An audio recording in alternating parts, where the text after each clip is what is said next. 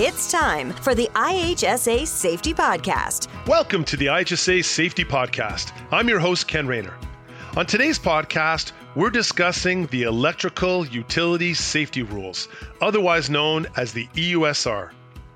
Since 1914, 110 years ago, the Electrical Utility Safety Rules, or EUSR, has been the foundation of health and safety education in the electrical utilities industry. It was first created through the Electrical Employers Association of Ontario, and then maintained by the Electrical and Utilities Safety Association of Ontario, also known as EUSR, one of IHSA's legacy organizations. And since its first publication in 1914, the EUSR has laid down a set of rules that are the governing principles of safe work for electrical workers who work on or near electrical distribution or transmission systems in Ontario. These workers include power line technicians, utility arborists, and high voltage electrical workers. On today's episode of the IHSA Safety Podcast, we're very pleased to welcome Jeff Ellery. Jeff is part of IHSA's Powerline Apprenticeship and Training Team and also was a member of the working group that oversaw these latest revisions to the EUSR. And Jeff's here today to help us better understand why the EUSR was developed, why it's embedded in Ontario legislation and seen as a best practice within the electrical utilities, who's involved in its evolution, what changes have been implemented starting January 1st, 2024, following an extensive stakeholder consultation. So Jeff's going to cover all that with us today. So Jeff, welcome to the IHSA Safety Podcast. It's great to have you here. Hey, Ken. Thanks for having me. Hey, Jeff, I would believe that many of our listeners are not aware of the historical significance of the Electrical Utility Safety Rules, or the EUSR, and their influence on today's occupational health and safety legislation in Ontario. Why was the need for a documented set of safety rules so important to the electrical utility industry back in 1914? Yeah, it's a great question, Ken. 1914, obviously the early days of electricity, relatively new technology. We didn't enjoy a lot of the things that we have in place today in the sense of apprenticeship training, health and safety training, different programs like that. So 1914, we saw a high number of incidents, also a high number of workplace fatalities in the electrical utility sector. And the book is entitled Accident Prevention Rules, and that's really what it was put in place to do, was try and lower or eliminate as many of those accidents as possible. Right on. And we think about that time, 1914, and a stat that I've heard was, again, 1914, what's going on in the world? It's the start of World War I in Europe.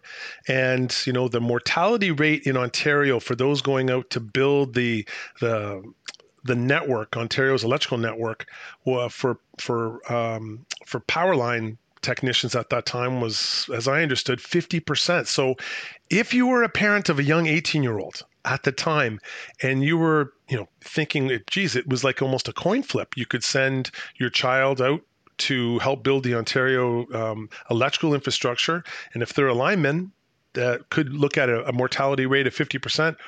Or send your child to World War I. I mean, it sounds like at that time it was sort of, equal in terms of whether they were going to come home, and that's amazing to think about that, isn't it, Jeff? Yeah, that's correct, Ken. It was about 50% of the people that signed up to work into the industry were able to progress and carry on through their working career without having a serious incident or accident. But pretty difficult decision to make when you're posed those two choices and looking at potential for fatality for sure. Wow, and the industry's come such a long way. So let's get into some of that. Interestingly enough, when this foundational document was written back in 1914. We find, if you go back, there's foundational pieces that are found in our current Ontario's Occupational Health and Safety Act that can be attributed to arguably the very first occupational health and safety prevention document created and distributed widely in Ontario. And I think we could say that was the EUSR. So Jeff, what were some of those foundational pieces that they decided to put in back in 1914, and we can still find them today in legislation? Yeah, it's actually impressive, Ken, to see the number of things that are similar between not just the original accident prevention rules in today's EUSR, but also, to your point, the Occupational Health and Safety Act. So things like workers' rights, the right to know, the right to refuse unsafe work, competent supervision, competent workers, requirements for PPE, and what types of personal protective equipment should be in place for this type of work. Some legislation around use of ladders and what types of ladders would be acceptable, and as well as rigging equipment that would be used in the trade. Also interesting, behind the initial rules in the accident prevention rules, they also discuss worker resuscitation and first aid. So ties into Regulation 1101. First aid as well. Wow. So some incredible visionaries that helped to put this document together back 110 years ago, right? Just amazing. Now, we're talking about current legislation, Jeff. Where can the EUSR be found in Ontario's current occupational health and safety legislation? It's referenced in two places. It's found in the Construction Regulation 181 and the Industrial Regulation 42.2. All right. Let's go to the 2024 edition of the EUSR. On page 6, under application, it states the following safety rules have been designed primarily for work in the electrical utility industry. However, the rules apply equally well to any work performed on or in proximity to electrical transmission or distribution systems or apparatus. So that being said, Jeff, what are the type of companies, industries, or activities that should review the EUSR as a best practice to ensure their work is conducted as safely as possible in dealing with high voltage electricity? Yeah, well, I mean, the obvious one is utility workers. It applies directly to them and is spelled out in legislation. But there are many other groups that would benefit from following these rules and the safety that these rules provide. So arborists or utility arborists is another one that comes to mind. Telecommunication workers that would find themselves working on some of the same infrastructure, same areas. We also deal with some of the manufacturing, automotive industries, anyone that has some of their own distribution plant on site. Also generation, we have a number of wind, solar generation facilities out there that would benefit from this legislation as well. Okay. Jeff, what about as of today, 2024, who's responsible for the maintenance and revisions to the EUSR? And then how often is it reviewed and revised? Yeah, so today's, the EUSR as we know it today is actually an amalgamation of legacy EUSA groups, so Electrical Utility Safety Association and Ontario Hydro 1's legislation. So at one point we had two sets of safety rules that was determined back in 2001. We would work to unify that legislation to one set of rules. So we've been working at that over the last 20 years. And at that time, it was determined to stick with a 5-year revision. So how that process works is every 5 years, January 1st, 2024, obviously this latest edition come out.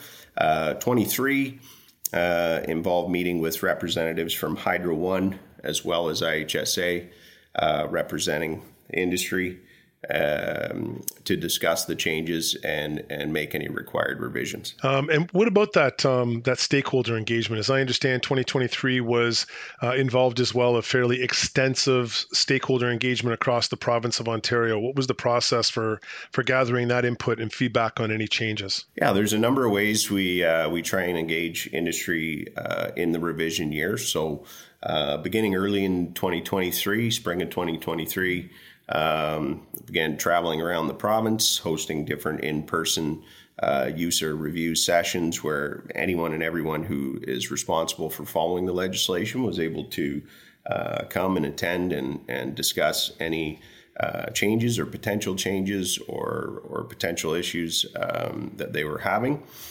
We also, through our website, members were able to submit any questions, comments, concerns around the EUSR. And also with our training staff out engaging firms through various training programs. An employer may wish to send an email to one of our group and pass it along that way as well. Okay, so lots of different avenues for changes. So I take it there were probably a significant amount of revisions. So want to get into that as well. First, just letting people know that the 2024 edition of the EUSR is now available both in print and online from IHSA. So you can find out more if you go to the IHSA website, go to the news and events page at the very top on the banner, click on that, and you'll find a recent news release on the EUSR and its changes. And then if you're following us on social media, on LinkedIn, on Instagram, on X or Twitter or Facebook, we've been obviously notifying our membership of the changes as well, and that this document is available. So, Jeff, maybe we could just talk a little bit about what were the most significant changes to this revision that's now come out of the EUSR? There's a number of changes. Some are more exciting than others. Some are big, some are small, and under 107, we've created an addition for job planning and basically making sure that workers on site that are involved with job planning are putting their individual signatures on those documents. So one of the things we like to reinforce through our training programs is those job plans are legal documents.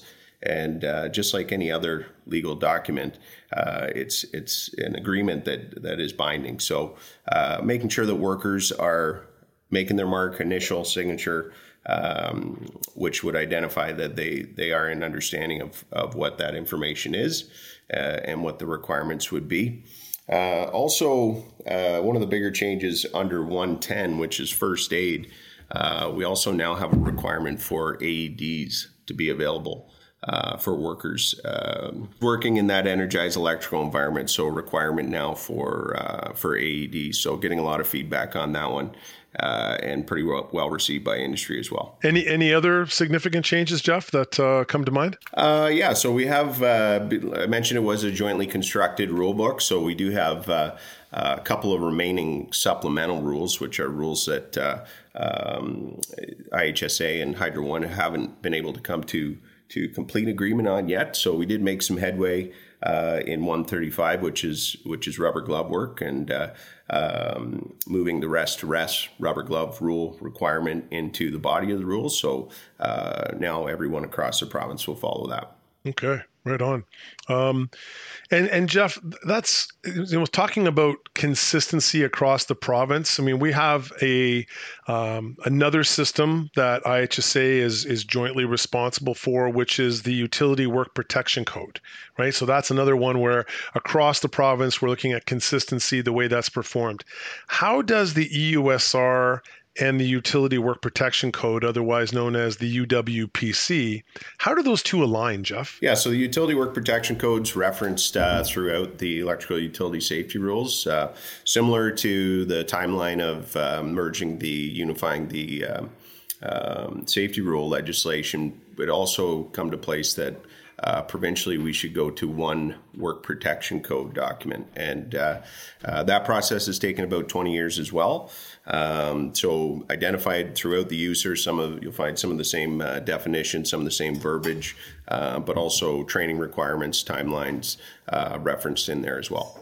Okay. And Jeff, so what about a listener who's now seeking a little bit of further information on the EUSR? What would you recommend for them to do? Yeah, absolutely. I mean, you can hop onto IHSA's website. You can find requests for training programs. You could reach out to IHSA through that format. You could also reach out to any of the trainers that you may have coming in to deliver various training programs.